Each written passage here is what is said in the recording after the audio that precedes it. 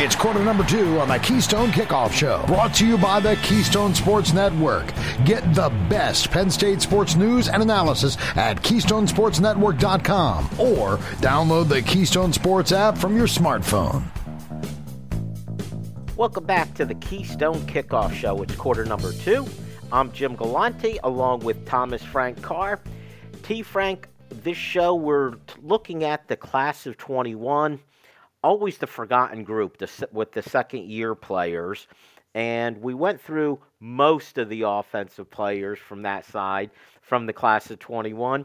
The one guy I overlooked, it's the quarterback, Christian Vayu. I know we talk about quarterbacks so much. This is your chance, though.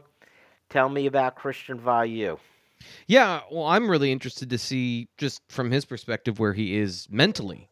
Because I mentioned COVID-19 and canceling a lot of senior seasons for these guys, and he was one guy that a lot of the guys from Maryland didn't have a season because the state canceled their senior seasons of football. And he's an interesting player coming from Canada to Western New York first, and then transferring down into the Maryland area to play his junior season, and then that was it. So how comfortable does he feel, in football? Where is he on the mental process of learning the game at the most important position and the hardest position, because you got to know everything. You got to know run game, you got to know passing game. You got to kind of be an expert, like a defensive coordinator, to understand what they're trying to do to you, or at least theoretically you should. How is all of that, and how has his transition to college been? I want to get to know more of the mental makeup of Christian Vayu, to know kind of what he is as a football player, because the early returns have been very good, but very limited, and there's just so much more to learn about a position that I don't think you're ever done learning about. It's fascinating. As long as Sean Clifford stays healthy, we won't learn much more about Vayu, at least on the field. Yeah. If Sean Clifford gets nicked up, though, we're going to learn a lot about Christian Vayu.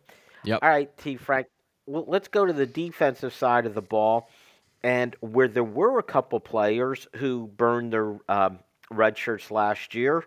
And let's start with some defensive backs. Kalen King, we know, burned his red shirt. He was a semi-regular last season. We know we're going to see him. And also, Jalen Reed was the other player on defense who used up his red shirt last year. Let's start with those two players. Yeah, so with Kalen King, I think we all are pretty aware of Kalen King. Like, even if you're just a casual Penn State fan, you've seen him play, you've heard the name, you've heard all the accolades. What I think he'll get asked the most about, and I'm just kind of predicting here, and the thing I'm interested a little bit in is what happened. So freshman season in spring, James Franklin called him the most prepared freshman ever to come through Penn State, that to be an early enrollee and all of those things.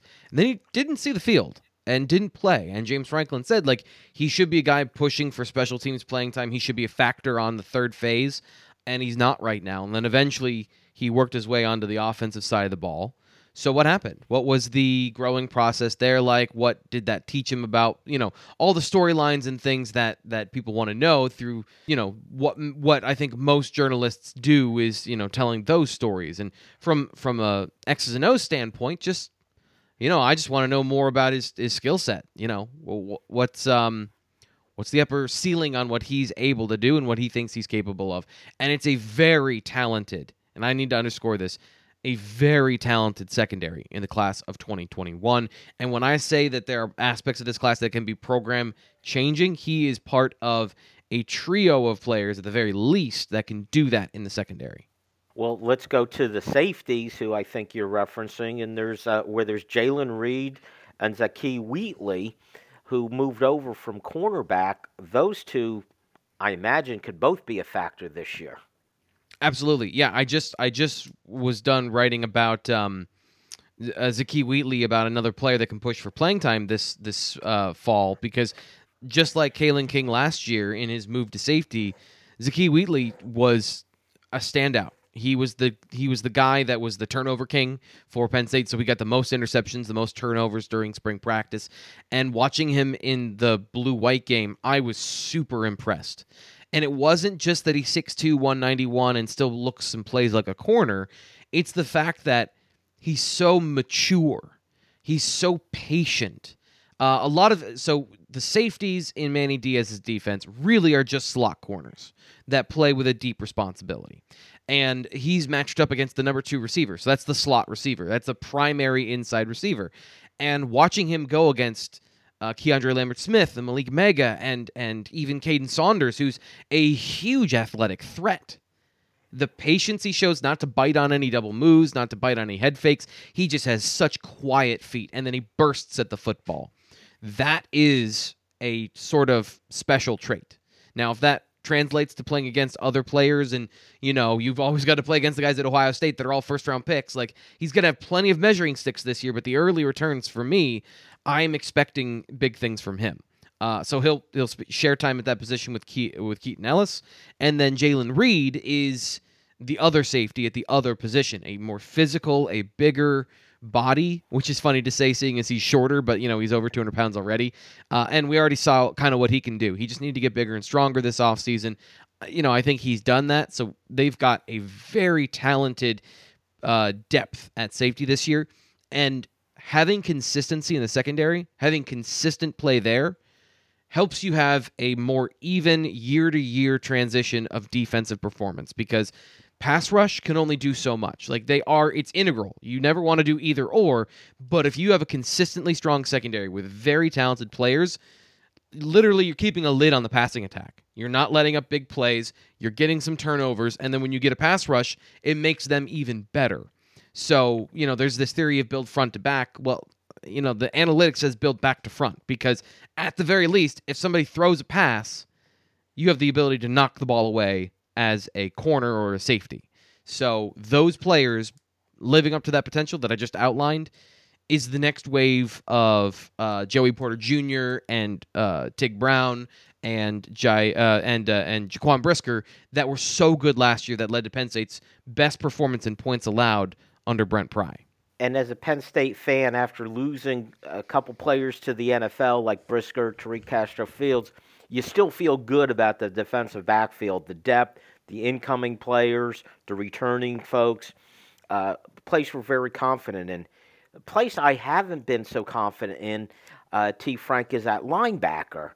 And I've pointed this out before. Not only did you lose 2 out of 3 starters, you also lost Jesse Luketa, who was, the first man off the bench or off the defensive end to come in and replace that line. So you lost 3 out of your top 4 guys there. Mm-hmm. It's going to be up to this class of 21 to fill the holes at linebacker, isn't it? Possibly. So I go back and forth on that, because the only one is Mike linebacker, because right now Penn State is running a 5-2 defense, right? They're running a safety-like player at the Sam position, which in Manny Diaz's defense is called the striker. 210 pounds. I've seen players that went on to play in the NFL, by the way, that were like 190 pounds at that position. So, and that was on a very good defense, but it's just a different beast. So you've moved Jamari Budden, who is a very talented, very high upside player who in high school just got so many turnovers. He is now a will linebacker. He's not the Sam anymore. That's what we saw from the blue-white game. So they've condensed their need for linebackers down to just 2 spots. And it's now down to Tyler Elsdon and Kobe King as to who's going to be the starter at Mike linebacker. And King looked good. He's always looked good. He's 245 pounds. So if Penn State fans are like, or he's 240 now. He dropped a couple pounds. But so Penn State fans are worried about the size of players, and they've got one of their biggest Mike linebackers potentially playing at the position. There's more to learn there.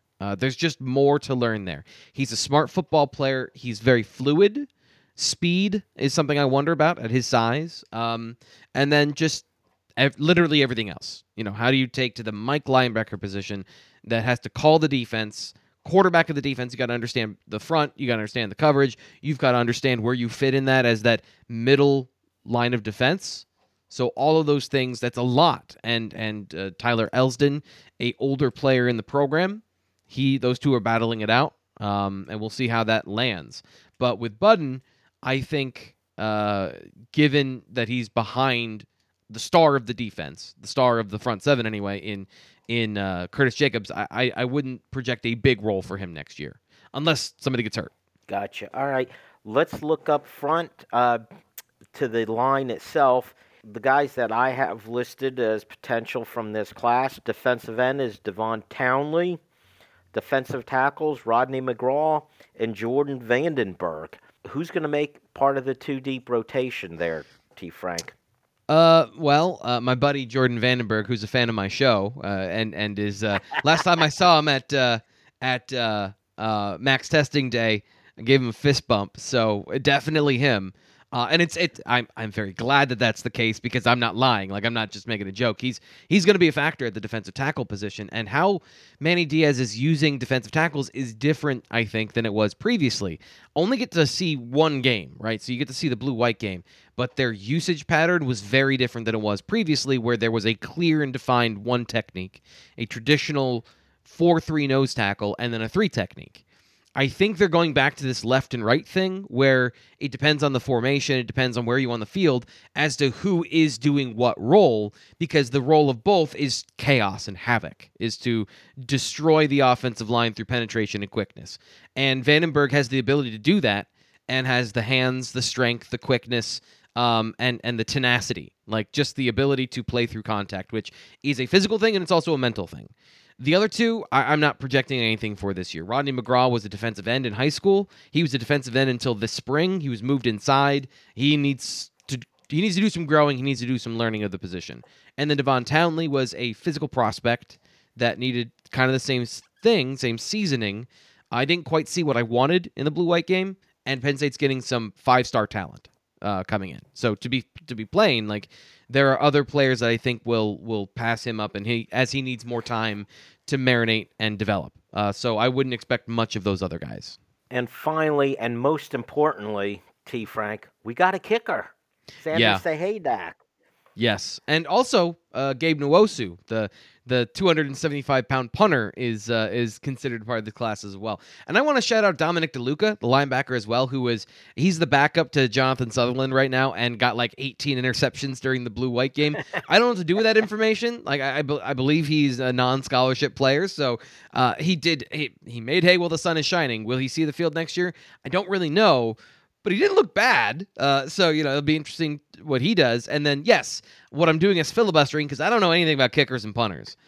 So they're important, and one of them needs to be good. I'll tell you what, I'm rooting for the 270-pound punter just because I want to see that. Right. That is it.